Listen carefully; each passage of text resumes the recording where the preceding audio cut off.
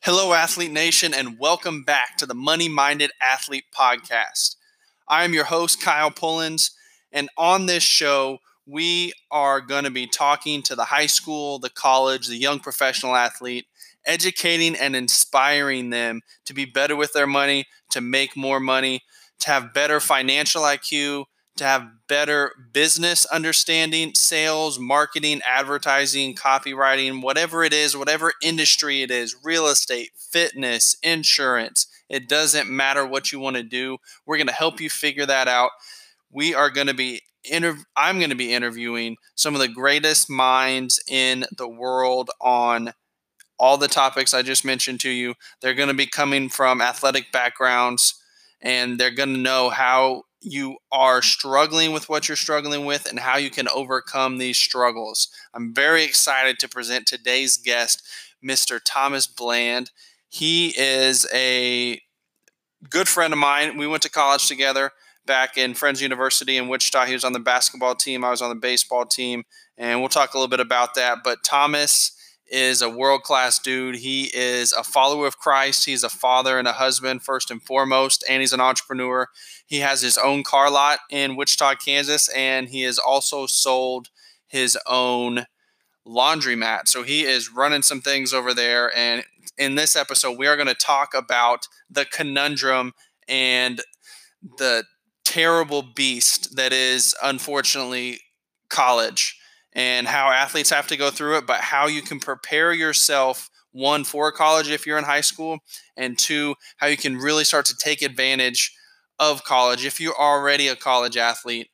Because if you want to play at that professional level, playing at a D1 school at a college doesn't matter if it's D1 or not. It's pretty much unavoidable. And we're going to talk about how the man and the system and everything related around college athletics, the system around it is corrupted, but how you can go about it the right way, have the right mindset around it, and really use it to your fullest advantage and make sure you are maximizing your time there. So let's get right into today's episode. Hey, everybody, and welcome back. Excited to have on Mr. Thomas Bland. How are you today, sir? Welcome to the show. I'm doing great. Thank you for having me. How are you? Hey, I am very well, man. I'm excited about this. Good. So for those of y'all who don't know, Thomas and I actually went to college together. He's on the basketball team, one of the stars on the team, and always, seeing him around. We weren't always, the closest of friends, but we definitely hung out from time to time. And what I could scope out from him was definitely a strong personality, great communicator, and just overall talented and aspiring individual. And it's one of the reasons I wanted to get him on this show to educate y'all on how we got to where he's at, what he's doing now, and we do have some exciting topics to talk about today. So, Thomas, let me just ask you, just a little background on yourself for those listening who don't really know you. Okay. Well, first of all, I do want to thank you for the compliments. Those do mean a lot. I'm from Wichita, Kansas, born and raised. Stayed there pretty much my whole life. Stayed in Oklahoma City for a couple of years, but mainly it's been Wichita. Starting out, I just lived a really normal life, nothing super special. Mom wasn't too good with money. Dad wasn't too good with money. Mom had money, just wasn't good with it. So, I just kind of followed in her footsteps of working. And my first job was Church's Chicken. I worked there about 15 and a half and worked there for a year. And then I just moved into waiting tables at Carlos O'Kelly's for about a year. And then I moved into waiting tables at On the Border. And I was there pretty much all throughout college. Until right after we graduated, that's when I started to make moves to get into the car business. So even throughout that time, though, I was always, buying and selling something. I started with shoes. Back in middle school, I started with candy. I went to Dollar General and got, Starburst for 10 cents, took them back to school, selling them for $1, and just basically just making lunch money. My older brother, he's 18 years older than me. It's kind of where I first saw business taking place. he back in about 03, when burning CDs was really popular, burning CDs and DVDs before we had too much of this technology. If you wanted to get the new DVD or the new CD, you had to go to what we call the bootleg man. And, and that happened to be my brother. So I spent the summer down there with him and kind of saw him and how he got to it. And crazy thing about it is, dude was making like $3,000 a weekend. And I started calculating up in my head and was like, okay, this seems like, more money than where he's going to go work at. And that's when I kind of put things into perspective of, okay, I can, what we were doing, me and him were hanging out playing video games, but still make money this way, and make a large amount of money this way. So I kind of follow in his footsteps of his, he called it, hustling and grinding and having a side hustle. And I did that all the way until I kind of found mine, which was cars. Yeah, unintentionally, that kind of sparked me into just seeing business on a 13-year-old level of buy low, sell high, which pretty much that's all business is. So he kept his overhead low. He showed me where he got the Best Buy CDs from, showing me the markers that he used. His handwriting sucked, so he had his wife write on the CDs. Just stuff like that, and showing me how computers work. And he kind of got me into technology early. So he's one of the ones that bought me my first computer and helped me get in there. So that was kind of the first start that I saw, and that kind of sparked my interest very, very early and pushed me into where I am doing today. Yeah, it's pretty special to be able to have not only have a brother like that, but be able to have a mentor on that side of things, and somebody who's able to inspire you and and educate you to get you moving and thinking about different things. Because a lot of times, like for me, it was just minimum wage jobs, right? It's like I work with my dad. I was mowing lawns at the college that my mom worked at, in Winfield, Kansas. It wasn't me out here. I mean, I did, the lemonade stand and like selling baseball cards, like little stuff like that. So, I mean, you hear some of these entrepreneurs out there with those kind of humble backgrounds. All of that stuff plays a part into what is to come later on. So even if it is just a lemonade stand, even if it is just mowing grass, even if it is doing, selling CDs or candy or whatever it is, it all plays a part later on until when that, I don't like to say maturity because I don't think it's really a mature thing, but just when it clicks in the brain of, all right, I can potentially make more money over here versus working for someone else. And when that clicks in that brain of, okay, I got to take this risk, because everything in business is a risk. Every single thing. It's never any guarantees. If anything was a guarantee, I mean, I'll be on it right now. We wouldn't even be having this conversation because I'll be just making that guarantee happen every day. But seeing it's just when that, like when Jimmy Neutron says he got a brain blast, when that happens, boom, that's where it clicks. So, everything does play a part. I was just very fortunate enough to have it in my brother. And the crazy thing about that is we just had a conversation maybe a year ago about that, and he didn't even know that he played that much of a role into what I'm doing right now until he listened to another podcast that I did, and he was like, yo, you look up to me like that? I was like, yeah, dude, what are you talking about? You didn't know? He didn't know. It was just, just a natural thing for him. Yeah.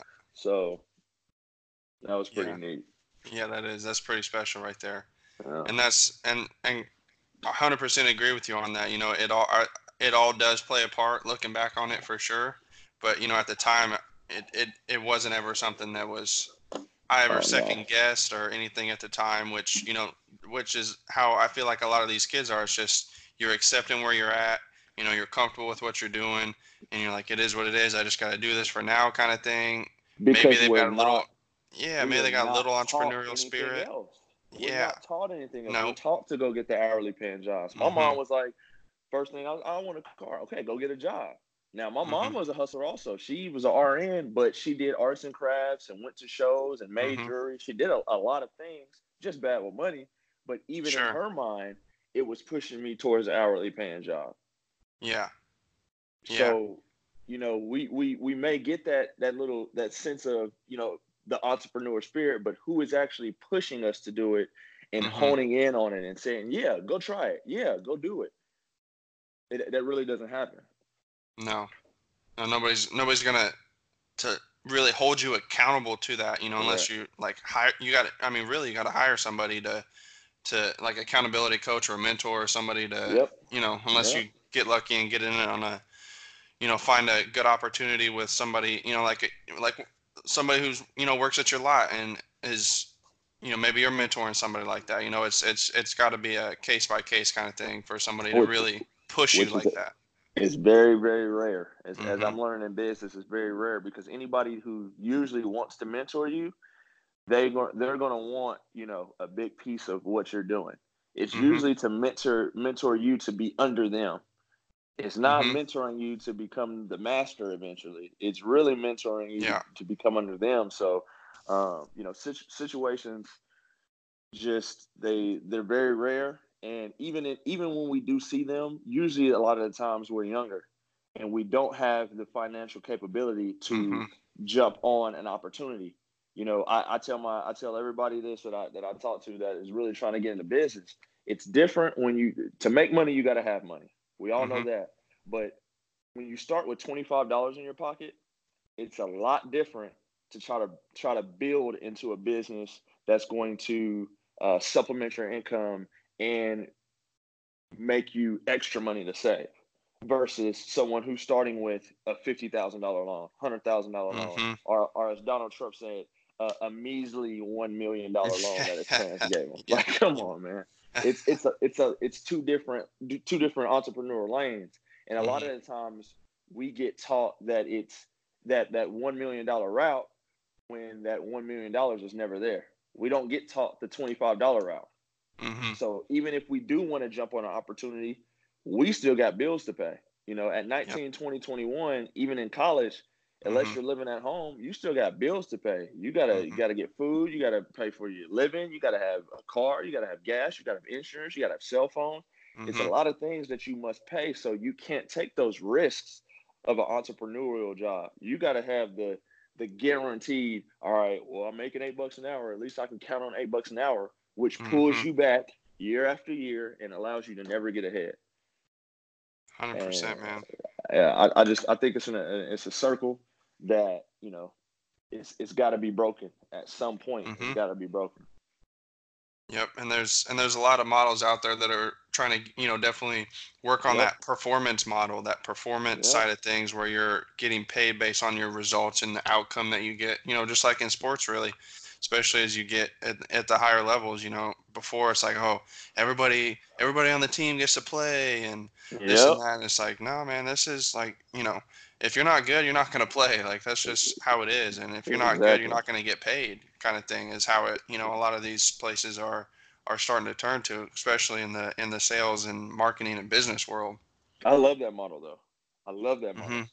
I always that's when I really took a turn from what I was doing at waiting tables. Is when I looked and said, "Hold on, I'm bringing in the customer. The customer is coming. Yeah, they're coming to get food, but me being the waiter, I am the direct result. If they're going to come in and come Mhm. back, is if I'm good or not. Yep. Pretty much it. So seeing that, why is the company paying me $2.13 an hour? Why are they paying me the least? Also, if I do get a big tip or uh, I have to split that with the cooks and the bartenders and the Mm. I gotta split the money that I'm making with Mhm. everybody else, and you want to pay me the least. Mhm. I said, hold on, this doesn't make any sense. Right. Any sense. That's why I love those models because just like you mentioned, I compare pretty much everything in business to sports. Mhm. If you are good, you're going to get paid like you're good. If you're Kobe Bryant, you should get paid like you're Kobe Bryant. Mhm. But if you're Luke Walton, you're going to get paid like you're Luke Walton. I mean, that's just how it should be. You should get paid on performance. And if you Yeah. want to do better, then put in the time and do the research and watch the people that are better than you, learn from Mhm. what they do, and learn from the mistakes that you made and do better. That's simple. Yep. And that's why, so many more athletes could be successful in business just taking that competitive drive that they have and and that redirecting it. personality into, yeah, exactly, just repurposing that into the business world, into whatever, kind of role it is that that's the thing, is like it doesn't have to be one specific job or Nope. whatever it is. Like you can apply that to every industry. Like I made a post a couple weeks ago. I'm starting a little financial fitness Friday tip, and Hmm. it's like there's every business revolves around sales and customer service. Yep. And if you can master those skill sets, you can really get into any industry and any kind of business that you want to get into. And then And it's take just pairing over. that with, exactly, and then pairing that with your just drive for sports that you had. Now it's your why. It's the the sport of business. The boardroom is, it's its own sport right there, and it's just having that mentality, like you were talking about with how you were approaching, most time, you think of like a waiter job is like, oh, I'm just a waiter, like da da Nah. da. You don't really put a lot of weight behind it, but you're coming in, it's like, hey, I'm the heart of this business. You're coming in Yep. with that different kind of mindset, that athletic mindset, and it doesn't matter what you're doing, you can take that to everything and Every single automatically thing. enhance what you're doing. Correct. Correct. That's when I waited to take when I went to On the Border, I did in my mind, I didn't work for On the Border. On the Mm-hmm. Border worked for me. It was just Mm-hmm. a place that I used to make my business. If that made any sense. I looked at myself as a brand. Mm-hmm. I said, okay, I'm the guy that when people say, hey, you need to go to On the Border, you need to go sit with Thomas. Mm-hmm. I'm the business here. Yep. That's how I purposed it, and it worked out. It definitely did work out, and you see things a little bit different. But just like you said, you can apply that to everything in life. Really, Mm-hmm. no matter what you're doing, you can apply that to everything in life, and usually your results will spike up a lot better too. So, Right. That's, yeah, absolutely true, man. You mentioned earlier, like, because this is one of the things that I'm big on is getting a better mindset around money. We all know hmm how important mindset is in sports, but if business is a sport and money is, one of the outcomes of sport, we got to have a good mindset around money. And you're talking right, about, so your mom wasn't very good with money. That's, nope. kind of going to rub off on you. How did you, what was that conversation like, and how did you overcome that to really start to get, thriving like you are now? Well, the conversation happened maybe 3 years ago. Mm-hmm. When she did mention money, it was always just save your money, save your money. Mm-hmm. She didn't mention how, why, things of that nature. It was Mm-hmm. just, hey, save your money. Mm-hmm. But my mom really pushed me to not depend on her, and I wasn't in a home where she just gave me whatever I want. So a lot of things that I wanted, I had to save my money to buy. Mm-hmm. So after we look back at it and we had a conversation about it just a few years ago, she now sees um, how to go about it, because even now I'm telling her that one thing I learned from my high school coach, Coach Howard, is it's never too late to reinvent yourself. And I told my mom that. I said, yeah, you were bad with money, but Mm-hmm. as of right now, you can change that. You can reinvent yourself at however old you are. I better not throw our age out there. However old you are, Yeah. and say, Yeah. now I'm going to be good with money. Yes. It's that simple. So she took on some things that which is crazy to be saying that I was teaching my mother, but she took on Sure. some things that I taught her, Uh-huh. which is basically just as you said earlier. I am extremely big on changing your mindset. Mm-hmm. Some of the ways that we are conditioned, and some of the things that we think we don't have to have it all. Mm-hmm. We don't need it in the least bit. We may want it so much that we think we need it, but we don't want it. Yes. So a lot of those things I taught her was just, she's a big gift giver. So she would Mm-hmm. send my children gifts every month. Mother, they don't need a new toy every month. Save that $50, save that $75. Yeah. Okay. Keep it in the bank. Well, I just want to give.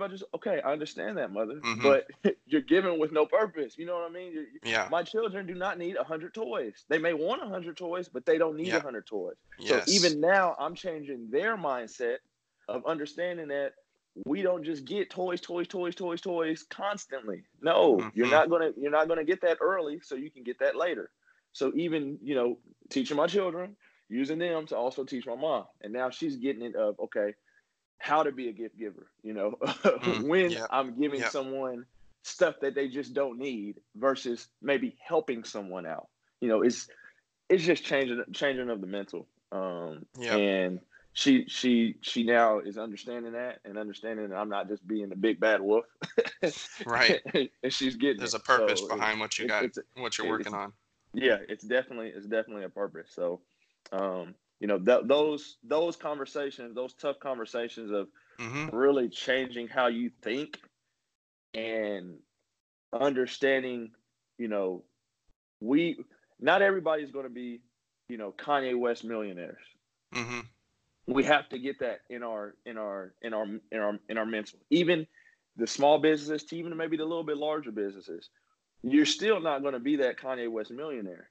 So at the end of the day, you got to prepare for down the line. We don't need to spend as much as we spend. Bottom line. Mm-hmm. Bottom line, we don't need to spend as much as we spend. That's the key. Is just cut your spending out of ridiculous things, and you'll be fine. Yes. Especially those first 5 years that you're starting up, then you'll be fine. The rest will come. It'll be a time where you can spend a little bit more, but Yeah. at the beginning, and really just discipline yourself with money, that'll take you a long way. And a lot of that, is really not only the mindset, but it's the language and the conversation that's being had, like the literal words that are being used. Like you said, need versus want.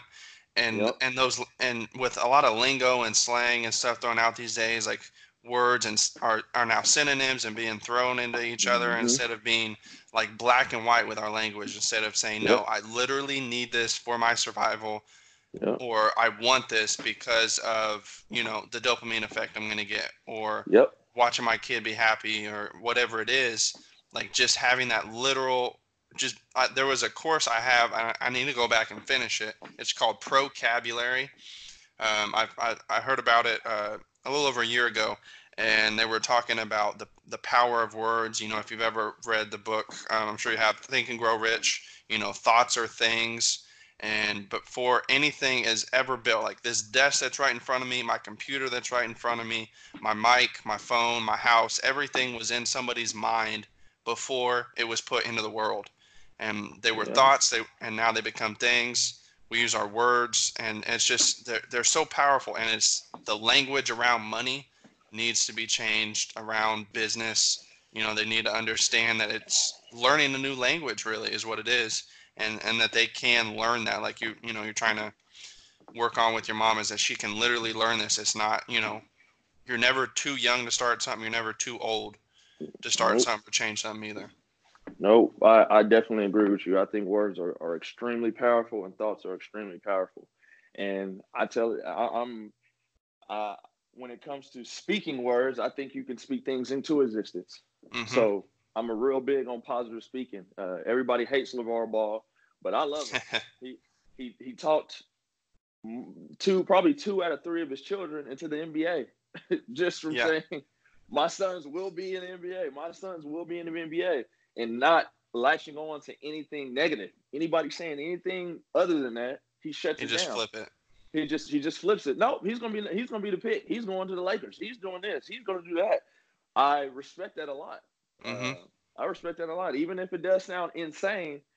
A lot of Sure. things he said has been correct. You know what I mean? So you got to understand, because I guarantee you, if that was anybody else's kid, they they want to say the same thing about their children. Yeah. So it's Right. just keeping up that positive energy out there, and keep speaking into existence. What you want to happen as you're making it happen.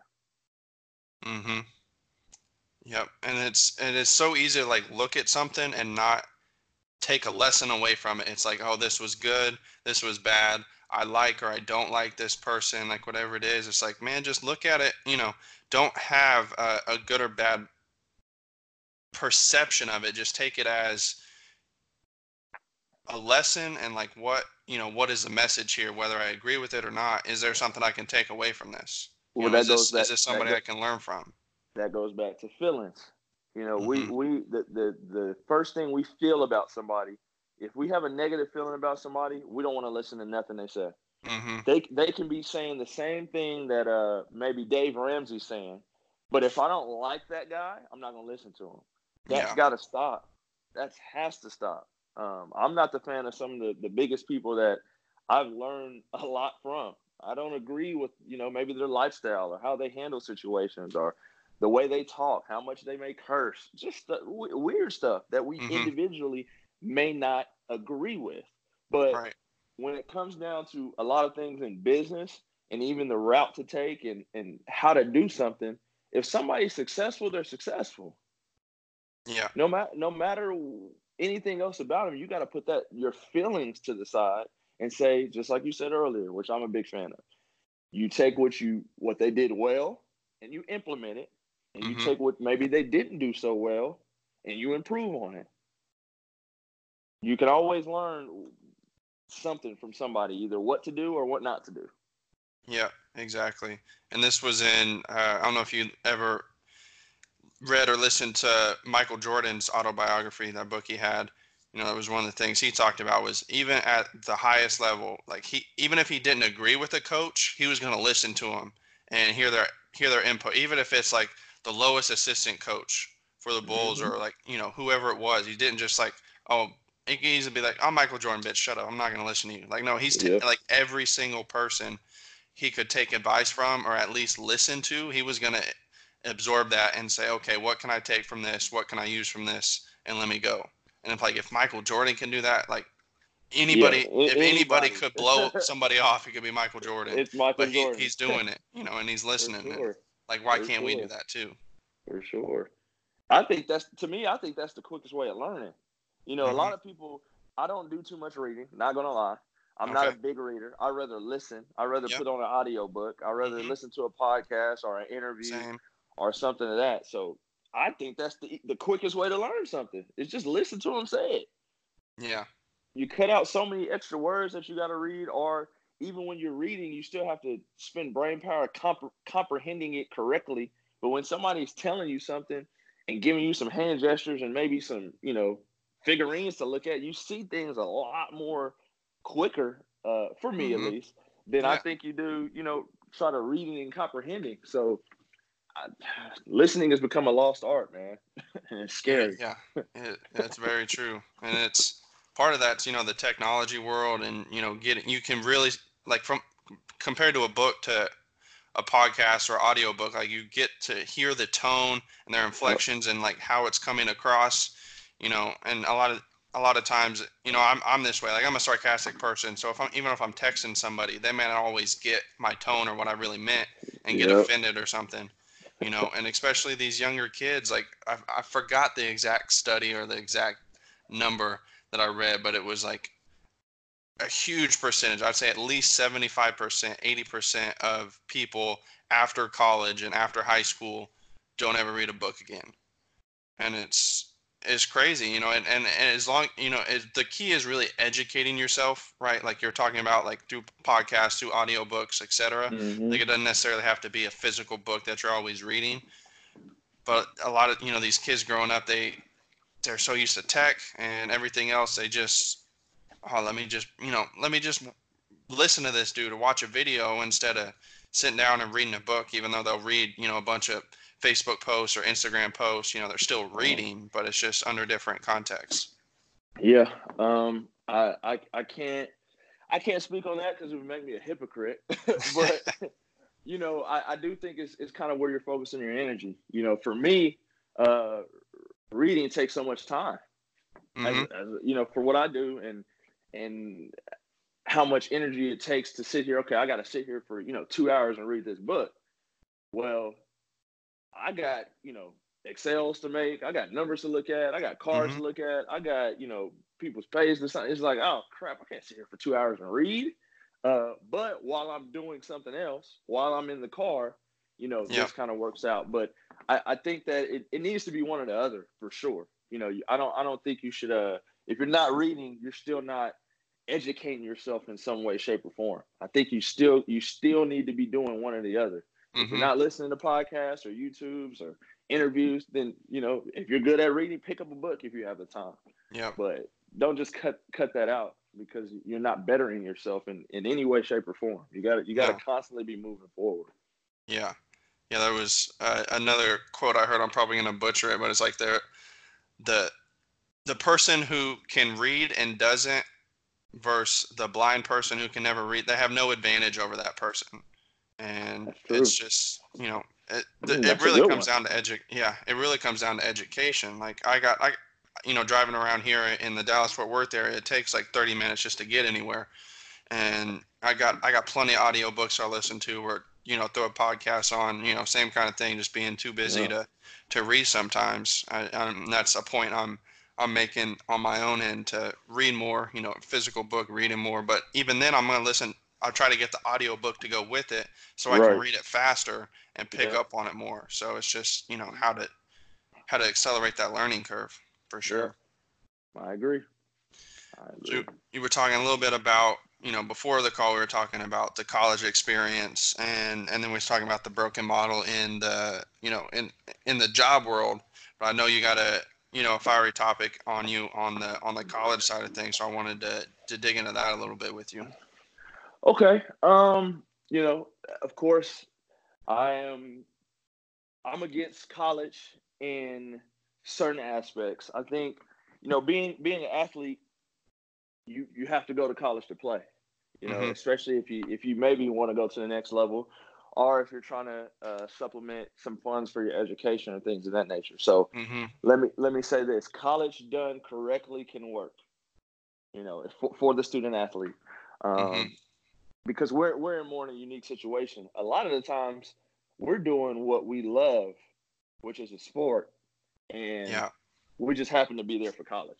I mean, let's be honest. Yeah. 95% of the guys I know, we here to play ball. Yeah. Straight up. The college, my mom told me to come. I'm gonna get that. I'm getting that. But if I really had to choose one or the other, and you let me do what I want, we're choosing the sport. So seeing that, I think that model of college is very broken. They're telling us at 18 years old to pick what we want to do for the rest of our lives. Kyle, I know you're a lot different when I first met you, probably at 19. And I know that I'm definitely a different person than where you first met me at 19.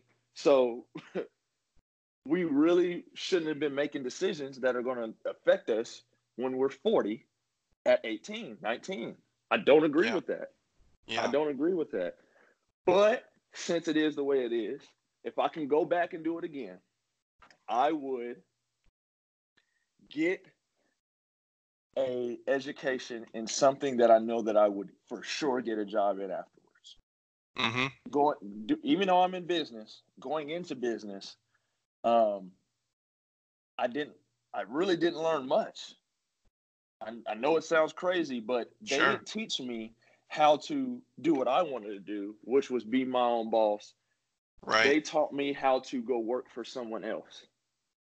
It was how to look someone in the eye, how to say yes sir, no sir, how to write a resume, things that my parents taught. My mom taught me that. Yeah. That stuff I didn't need to know. I didn't. The biggest thing that I've learned that helped me out most of my business is Dr. Pearson's class, that Excel course. That course was amazing. I use that every day now. Every single day. I use that in a Word document every single day. And it saves me a whole bunch of money. But other than that, all that stuff was to go work for someone else. So if that's what you want to do, great. But if you want to be that entrepreneur, that's not the course. So what I would do is right now, teachers are in need greatly. So you could find a job immediately. Also, you're going to find a job right now as we're speaking. It's for about, in Kansas at least, you're going to start about $42,000 a year. Yeah. Straight up. You get every weekend off. You get 3 months off during the summer. You get substitutes when you need to. You get benefits. You get vacation time. You get all that. Also, your income is going to go up the more education you get, which they will pay for. If you want to go take a master levels course, they will pay for it. the longer you work and the more education you work, you definitely get paid according to that. It's a stair step. So to me, it's one of the rare businesses that you will seek payment immediately versus when you go into business. Well, how many jobs out there are there going to be available? Maybe, let's say 4,000 jobs. Well, you got 5,000 graduates from KU, 3,000 business graduates from K-State, 2,000 graduates from WSU, another 1,000 Friends graduates. So it's in a deficit of how many jobs out there are directly in our field immediately. So if I want to do entrepreneurship, I can go be a teacher. And let's say I'm 20, 22 coming out of college. Well, let's say your parents are nice enough to let you come home for 2 years, like my parents were. Very, very nice. Okay, well now I'm making $40,000 a year. Okay, I'm bringing in that. I have time on the weekends and before school, after school, to, if I'm done grading papers or whatever, to work on my business model. You know, for me, if I was doing cars again, I can sell cars after 3 o'clock every day. I can make meetings on that car that I got ready after 3 o'clock every day. If I sell a car a day, you know what I mean? Somebody wants to come, okay, hey, make the deal, test drive, boom. I'm still building my business and building my resources at the same time. Yes. I think that's a great model. But when did I know that? At 26, 27, you know what I mean? That is what should be taught at 18, 19, 20, 21 when we're paying for this education that costs us so much. And it's only rising. It's only getting more expensive. Exactly. It's growing rapidly. The wage increase is not growing as fast as the cost of education is. We're never going to catch up and be even to where we can actually afford this stuff. So I think that's the biggest business of them all and the biggest hustle of them all. So, college done correctly can work, especially if you're going to be, a doctor, a lawyer, things of that nature that you have to go this route. Yes. But even then, if you don't realize you want to be a lawyer until 3 years in, you just lost out on 3 years and just threw 3 years of worth of money down the drain. I think it can be improved. And I think that, we, especially now that we are the college generation, of everybody's really going to college, we got to have these talks with the people that are coming after us and really get them to see, hey, don't go until you know and do some research on what you're going to do. Right. And even if you're going to do a sport, do your research now. I know you want to play. Do your research now. Start talking to people that came before you and seeing and putting numbers to paper of understanding, okay, I'm the chances of me making it pro. Okay, now I got to have this plan up afterwards. And I heard, and my mom has been in higher ed like my entire life. So that was one of the reasons I even went to Friends, because it, being a private school like that can be more expensive than most. She worked at Southwestern for like 8-10 years. And that's how, I got my tuition paid for, which was, extremely helpful for me. Not everybody's going to have a mom, a dad that's working in higher ed like that. But to have, that kind of relationship to a college and just being around that environment all the time, it's like, I have to go to college. But it's not until really like, the average, I forgot the study or the specific numbers, but at least the average college student changes their major at least like 2 or 3 times, like minimum. I mean, I changed mine when I transferred to Friends, and I stuck with it after that. But they're like, oh, it's okay. You're still trying to figure out what you want to do and this and that. And like you say, you're just spending a lot of money, and it's not really till like you're getting, your master's that you're like, okay, this, you gotta pick one lane to go in for your master's. It's like, why the fuck couldn't it be like that for going in for your undergrad? It's like it's not prepping enough for it. The conversation isn't really there, and the kids just don't have enough background. They don't have enough perception of it. They don't understand like what they want to do moving forward enough. Part of that is because of just the system, society, and not letting these kids experience these different kinds of things. It's like, no, It's a super deep conversation we could have for hours and hours, but Definitely, definitely, definitely. it's a frustrating world for sure, because that's, it's just old school manufacturer, like way 100 years ago, when they're building this up to get these factory workers built up and training people to work for somebody else, and then they just keep revolving that model. I mean, this isn't, it is a somewhat newer topic, the college system. A lot of, look at how many successful business people, rich people there are that are college dropouts, right now in the world out there.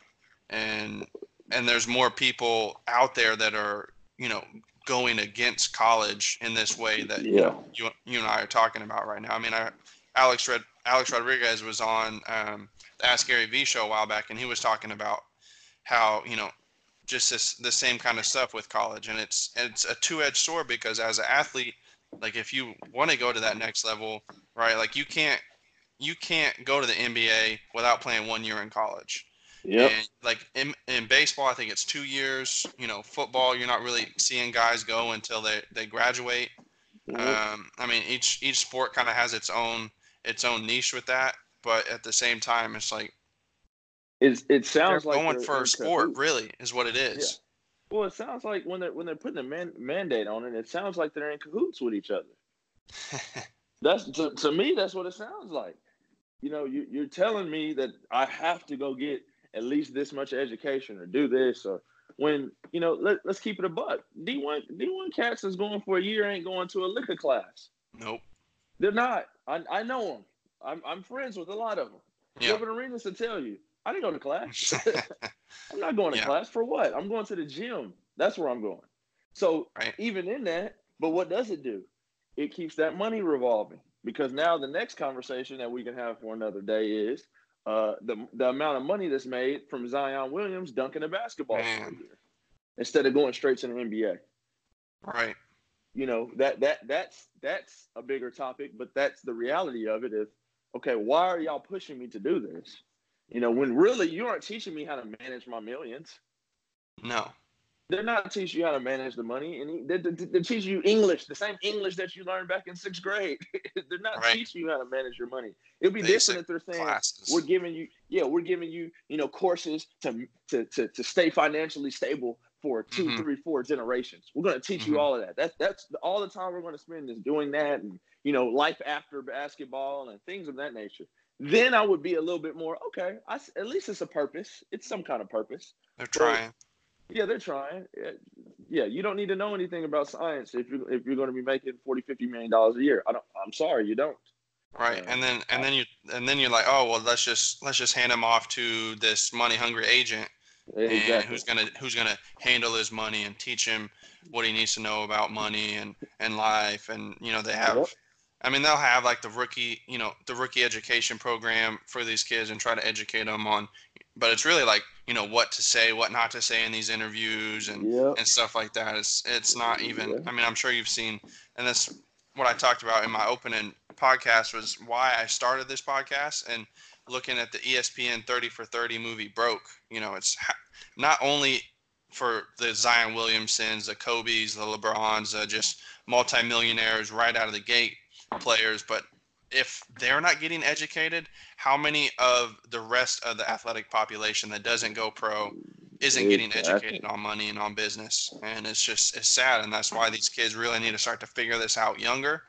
And when they do, it's only going to set them up for success, and getting that money, getting that income, having that success earlier in life than waiting until they're 30 and 40 and realizing, man, what the fuck have I been doing? Like, what's going on? If they get that education, and most of them get it correctly, you know what they're going to want to do. They're going to say, you know what, we run this. Mm-hmm. These are the things we want implemented. These are the things that we want to happen. These are some of the things that we need. We want it to run this way. And if you don't run it this way, I won't be dunking a basketball. Mm-hmm. And that's they did that. Oh man.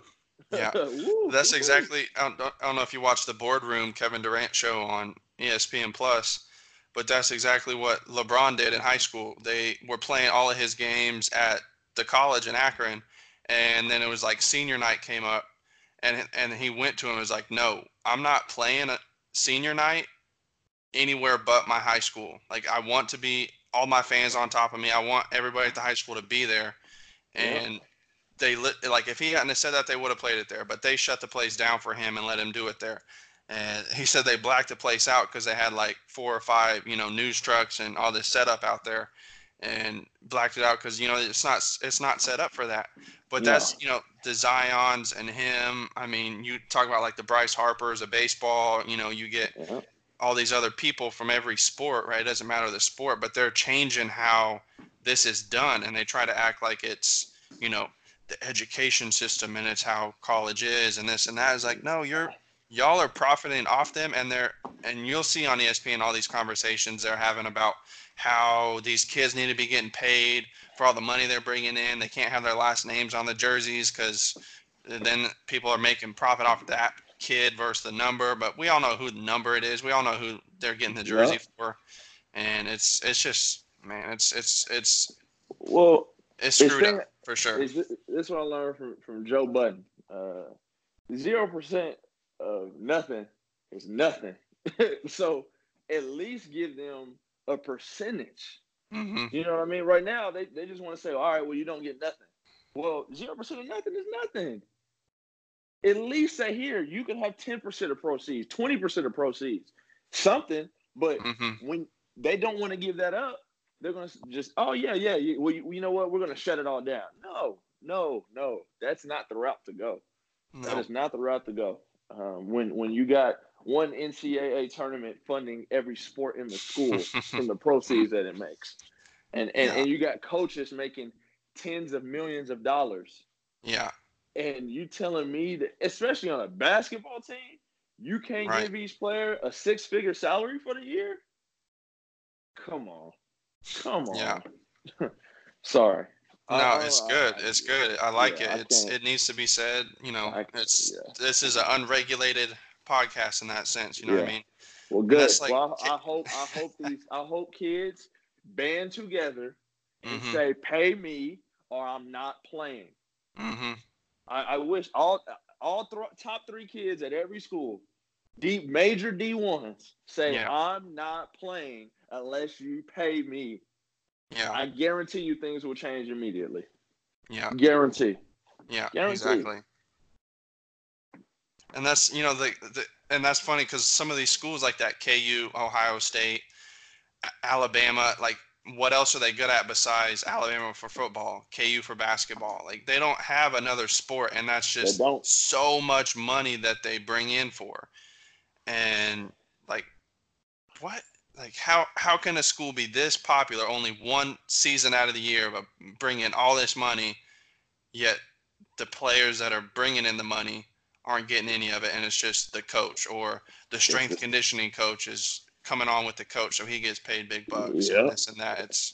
It goes back to the conversation I said about waiting tables.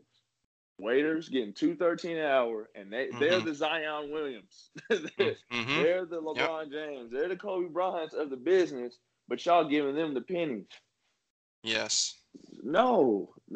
That's modern day slavery, man. No, we can't do that. Can't do that. Sorry. Yeah. Absolutely, man. You put numbers to papers and realize how big football stadiums are, and then you times that by the parking. Then you times that by the beer sales, then the nachos and the hot dogs and the jerseys and the bobbleheads and I can go on the water bottles. I can go on and on for days. Yeah. And you'll be at millions of dollars extremely quickly. Extremely quickly. The bonuses to get to the playoffs, the next round, Final Four, Elite Eight, whatever it is. Yeah, a lot of money being thrown out there in the wrong direction. Mm-hmm. And keep in mind, I don't mind coaches getting paid. I think coaches are a big part of it. Absolutely. But we got to pay everybody. Yeah. We got to pay everybody. We got to pay everybody. So for sure. I wanted to definitely, you tell me so you're running a car lot over there now, making a little transition here back to, kind of how things are looking in the Bland life. Okay. You also had a laundromat as well. What got you from, last we, saw each other 4 or 5 years ago in college to owning a car lot and owning a laundromat. How did that come about? It started a little bit in college. I'm a man of faith, so I Mm-hmm. definitely contributed to the Lord, playing a big part in directing me where I needed to go. But like I said before, I started with candy. I worked my way up. I started selling CDs in high school and in middle school. I started selling iPhones and jailbreaking iPhones and selling Mm-hmm. iPads and TVs. Yep. And then I always was thinking, what's the next level? Because I knew houses was up there at some point. But I'm like, it's got to be a level to get to houses. I know people aren't just selling, you know, this small time phones, iPods, and stuff of that nature, and then automatically they're up to houses. What Right. are people selling before that? Yeah. Well, then I bought a car, '05 Impala. This was probably in 2010 or 11. And then my buddy had a Cadillac DeVille. He's spoiled, so he had his Cadillac DeVille his dad gave him. Then he got the new Bumblebee, Camaro at the time. Yeah. Yeah. So I go over his house, check up on him during the summer, see how he was doing. Come to find out, I'm like, yo, what are you doing with this Cadillac? It's collecting dust. It's got spider webs on it. He's like, oh, I'm Yeah. selling it. I'm like, what you selling it for? Well, I just bought the car, the Impala, for $3,000. Then he sold me the Cadillac for $4,000. Uh-huh. And as I'm on the way from the transaction of from selling the Impala to buying the Cadillac, I realized I made $1,000 in Yeah. maybe 3 days of a post on Craigslist. Right. I was like, maybe I can do this. So I went and just jumped head first and was like, okay, you go to an auction, you buy a car. And I just went and bought one, and it was trash, and it was overheating, and had many Mm-hmm. problems, and didn't know what the heck to do. But Yeah. I just kept going. I kept going, and I started traveling to Oklahoma, taking a bus down there, driving the car back, bringing it down here, selling it, Okay. just trying to I like fine it. tune the quickest way to get the titles or how to put Uh-huh. insurance on it. Just learning the rules, and I Mm-hmm. just said I'm gonna just keep going. I'm gonna just keep going, and then eventually I learned that you can get a dealer's license, and then I put all those goals on the wall of how to get a dealer's license and start checking those off. So once that hit, that was kind of my main deal, and most of the time I was still working at On the Border, Mm-hmm. and had another waiting job, and was still selling shoes, and Mm-hmm. I actually started substituting teaching also and coaching. I was doing a plethora of things Sure. because I wanted to make sure that the pressure wasn't all on cars. You know what I mean? If I failed at cars a couple times, I could still keep trying. So, Yeah. and I had other income. So I was doing that. And then after I did cars, I started in Hutchinson. I found a place that Mm-hmm. was low overhead. And then 6 months later, I started another one in Wichita. So I had two car lots going. And then after that, I just kept once again fine tuning, seeing what worked. And then I had my first child, and I decided to shut down my Hutchinson location, Mm-hmm. um, because I didn't want to be away from my family that much. Sure. When Sure. my wife was pregnant, and before she was pregnant, she can roll with me. But Yeah. now we had a child, they would have to stay at home, It's a and I different didn't story. like that. Yeah, it's a different story, man. I didn't like that. So I was like, okay, we're gonna do one car lot, and then we'll kind of go from there. So in the past maybe 2 years, 2.5, 3 years, I start taking on different uh, different things other than cars. Like I bought the laundromat. Once again, I think Mm-hmm. it was just the right place at the right time, and having the capital to be able to buy the deals. How I think things are going, and especially in America right now, is once again, to make money, you got to have money. So the Mm-hmm. places that do have money are these places, like Quick Trips and Walmarts, are these bigger places. So when somebody does, maybe sell their place for a deal, those bigger companies are ready to just scoop in, snatch it up and just keep adding to that big snowball that's going downhill. Right. So, what I really suggest is, for early business people, is just start saving. That way, if you do need to, expand, you have that money to do so, and get another opportunity. So, as that Mm-hmm. happened, I got the laundromat, and then I actually bought some. I found a really good deal for apartments, a little duplex and triplex, and I've been getting those situated and getting those rented out and just looking for the next opportunity. But I forgot the guy. I listened to this guy on YouTube, and he really brought to my attention, if you're really good at something, he said you need to triple and quadruple down on it. Spend all your time on that thing that you're extremely good at. Yes.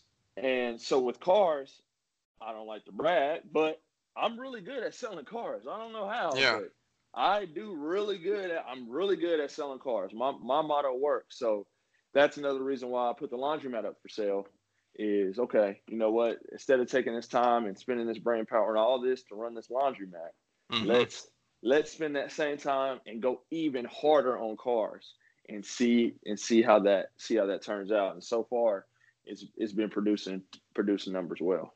So I love it. That's pretty awesome. Yeah. That's very powerful to hear, from how that grew over the years, from candy to CDs to shoes to, up to selling and flipping cars like that. I look back, I always went to garage sales with my mom and my grandma back in middle school and high school and stuff. And it wasn't to flip.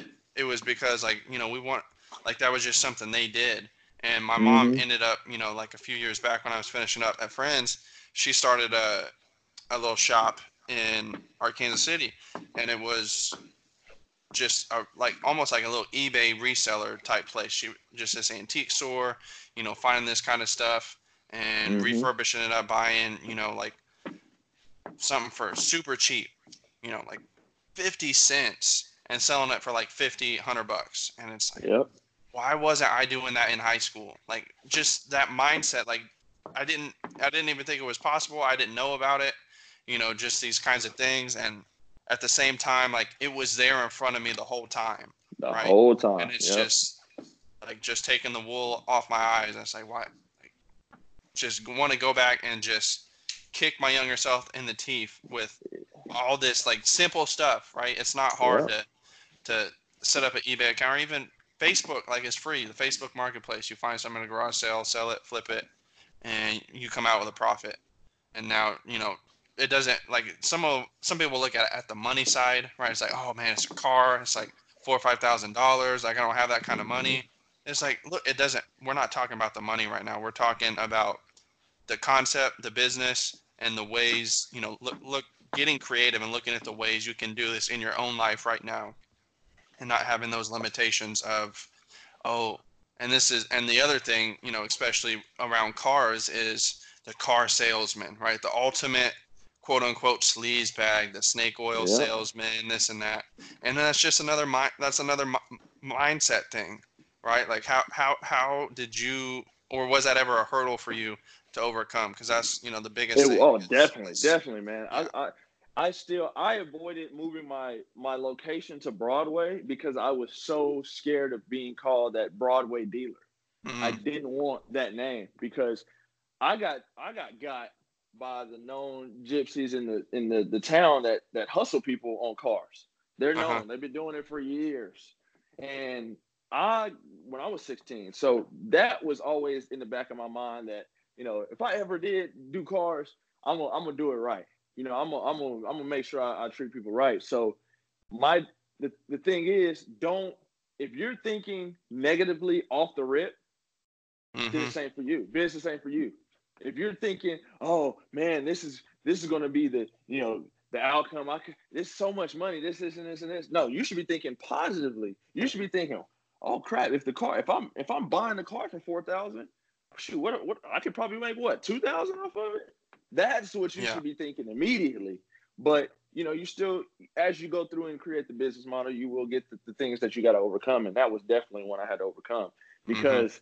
In a business like car sales, especially when we once again are educated about cars, it needs to be a high school course that teaches children how cars actually work and how to fix them in some sort, who to go to fix them, the different cost of going to the dealership versus going to another small time dealer, buying parts from eBay versus buying them from AutoZone versus buying them from the dealer that marks them up 35%.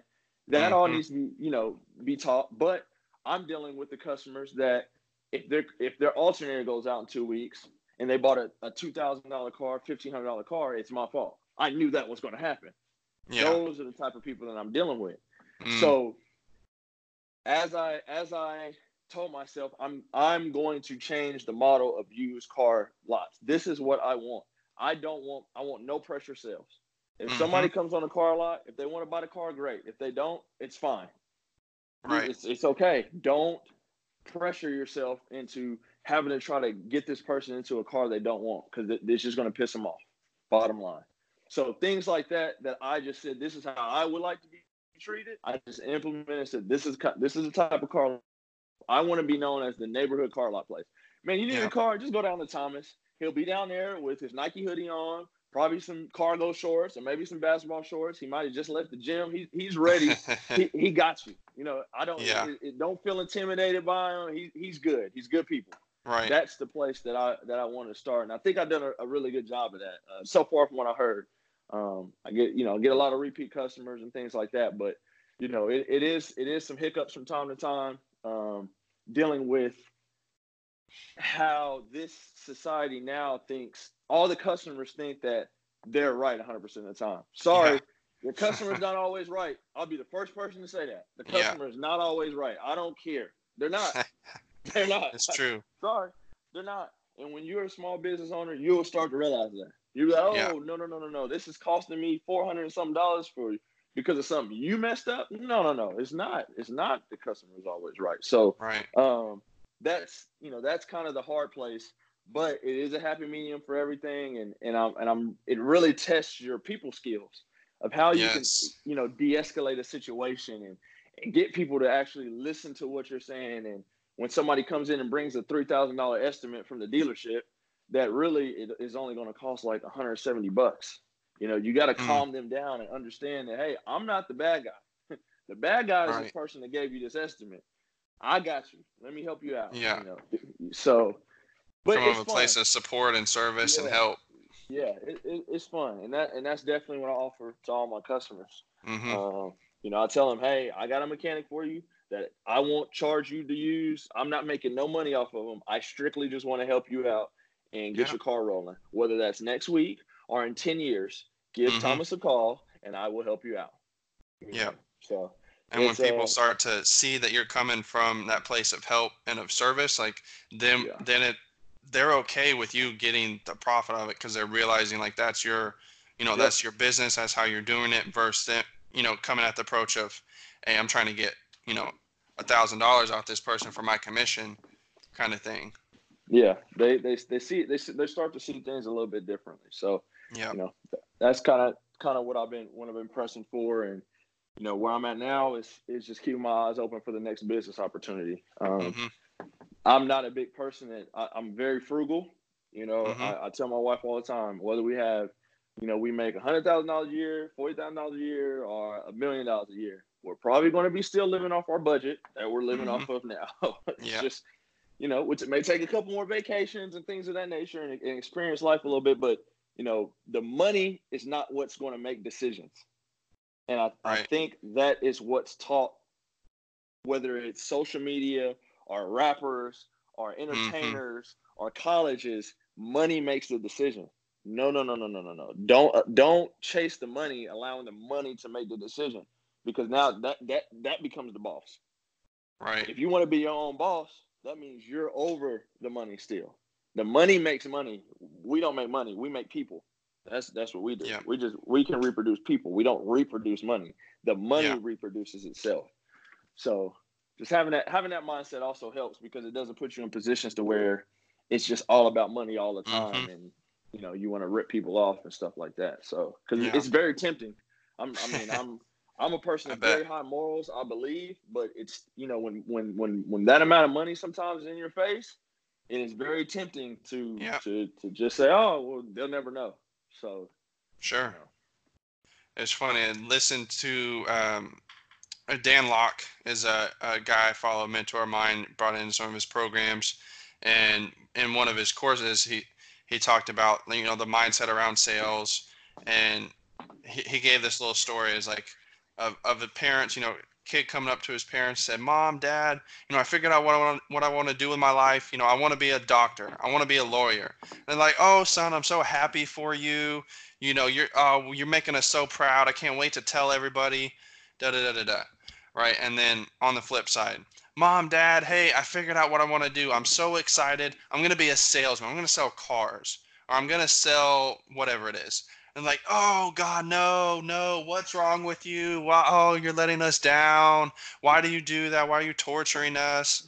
It's like, like just that mindset around that status of a position is, and that's the thing, the status, the That's association of that position and of that job, whatever it is tearing people down from pursuing yep. something that could change their lives, or Yeah. getting stuck in, like you were talking about before, the rat hole of going in 3 years because, oh, this is what my parents did for Yep. being a lawyer, but I realized I don't want to do it, but now I'm in it and I can't get out, when they always have a choice.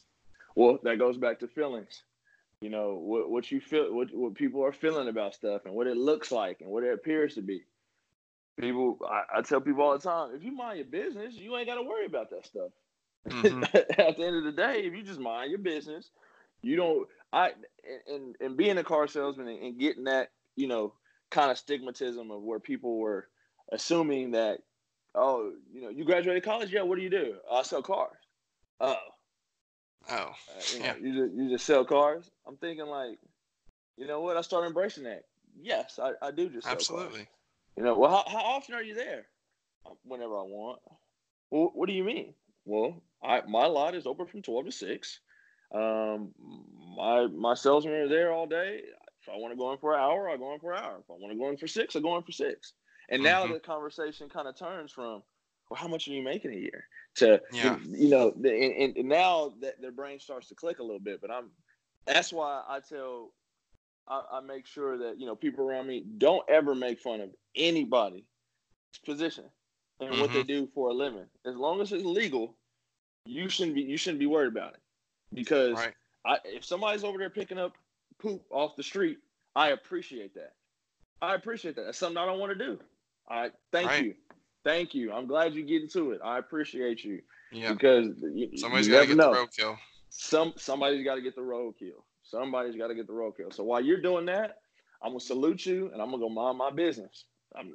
Ain't for me to speak on, Mm-hmm. and you never know any. One thing that I really learned as I started to be a car dealer, you never know anybody's financial situation just by Yes. looking at them. You don't, because Right. most of the car dealers up there, they look like drug addicts, man. Like if I mean, it's crazy, but you look at them and you like, man, y'all, what are you what? And doing? what are you doing? And then come to find out, they're one of the most successful car lots in the town. Yeah. And it's probably bringing in, you calculate, you're like, holy crap, you're doing Yeah. that much volume. Right. So like looks ain't everything. That they've been saying this since I've been born. Don't judge a book by Mm-hmm. its cover, and yet we Mm-hmm. are still doing it. Sadly. Yeah. Hey, well, Thomas, it's been a pleasure. I really definitely wanted to, and you've definitely given a lot of good insights, good advice on things kids can take away from. But if there's one thing, from this podcast, I want to be able to make sure that these athletes have from every episode is like at least one tactical piece of information, one strategy, something they can use, right away, or at least, in the near future that they can really take away from. What would be your one piece of advice, whether it's something we've talked about or something that is you've seen and experienced from your skill sets? What's one thing these kids can start doing and looking at in their lives to have not either make more money, save more money, or just start to develop their business IQ? Okay, I'm gonna give you two. I like One is get out your feelings. That is not just for business, that's for life. it. Get Mm-hmm. out of your feelings.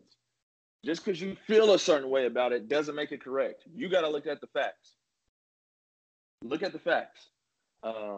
Because that may get you jumping out of what you may, well, I feel like I want to be a doctor. Okay, but when you really break it down, you might not be able to handle that many years of education. Mm-hmm. Be Mm-hmm. real with yourself. Be 100% real with yourself. So get out your feelings. Second thing is to stop watching celebrities and rappers and people that you don't know. Yes. You don't know them like that. You know what I mean? If you really want to go talk to somebody, call Kyle. Call me. Call somebody that's coming from the same background as you, that has been through the same things that you have, and can relate to you a lot more. Talk to your mom and dad. Talk to your cousins. Talk to people that are in your neighborhood, versus looking up to these celebrities that are living a false life. They're living a false life. It's all for show. It's all for money. It's all to get you to buy a product. That's all it is at the end of the day. It's a big business. It's a big hustle. So stop letting that stuff influence you of where you want to go in life. It's not reality. It's the Matrix. That's all it is. It's the Matrix. So, I say this for everybody I talk to. I know it sounds crazy, but if you have questions, contact me. I am more than happy to give people free game about anything that I've been through. I'm not the master of this. I'm not the what people say the model to go by. I just know what's working for me right now. That's it. And I'm gonna keep minding my business. But if I can help somebody else get to do better than me, I am more than happy to. I'm not a hater in any way, shape, or form. It's enough money out here for everybody. Yes. Everybody to live comfortable. So absolutely. If you need help, contact me. I would definitely help you if I can. Awesome. Well, I'm definitely gonna. Thomas, where can people find you right now? Where out on social? Where out on the web can they find you out? The easiest way is my Facebook, Thomas Bland II. You'll see a beautiful picture of me as my profile picture. Snapchat, it's very pretty. Thomas_Bland21. Twitter is a very easy one to get a hold of me. That's where I'm on most. Really, just Facebook and Twitter. Thomas_Bland21. That's where I'm at. Well, definitely, I'm gonna add that into the show notes so all the audience can get in on that. And that's just pure gold today, Thomas. I'm definitely gonna be going back and listening to this one myself because that's just so much fire in there and passion behind it too. I love it. I thank you for the opportunity. This is fun for me, and I respect what you're doing, and I'm definitely following. Yeah, I appreciate that, sir. Well, thank you for coming on today, Thomas, and we'll definitely be following up with you soon, my friend. All right, take care. All right. Hey, I'm so grateful for you to stay and listen this far into the episode. Thomas really, really brought the heat today and so much exciting stuff. Go back and listen to that again. I know I am going to be. And again, can't thank him enough. Can't thank you guys enough for listening this far and being a part of this. So very excited about this. And every guest that I already have, I'm already booked out for the next 2 months. It's amazing that the interest level that I'm getting, the feedback I'm getting from the people that I'm bringing on this show. If you saw the list of people that I had coming on, you would just be as excited as I am about this. So if you got something out of today's episode, first, go ahead and subscribe and leave me a review on there. I'd love to have a 5-star review out of you, but I want the real, I want the raw from you. If you didn't think I deserved a 5-star, give me what you felt I really deserved. Secondly, share this with somebody you know, whether that's a teammate, whether that is a coach, a parent, a friend of yours that's an athlete, whoever you think is going to benefit from listening to this show and is all about what we are about here at the Money Minded Athlete. That's how I grow.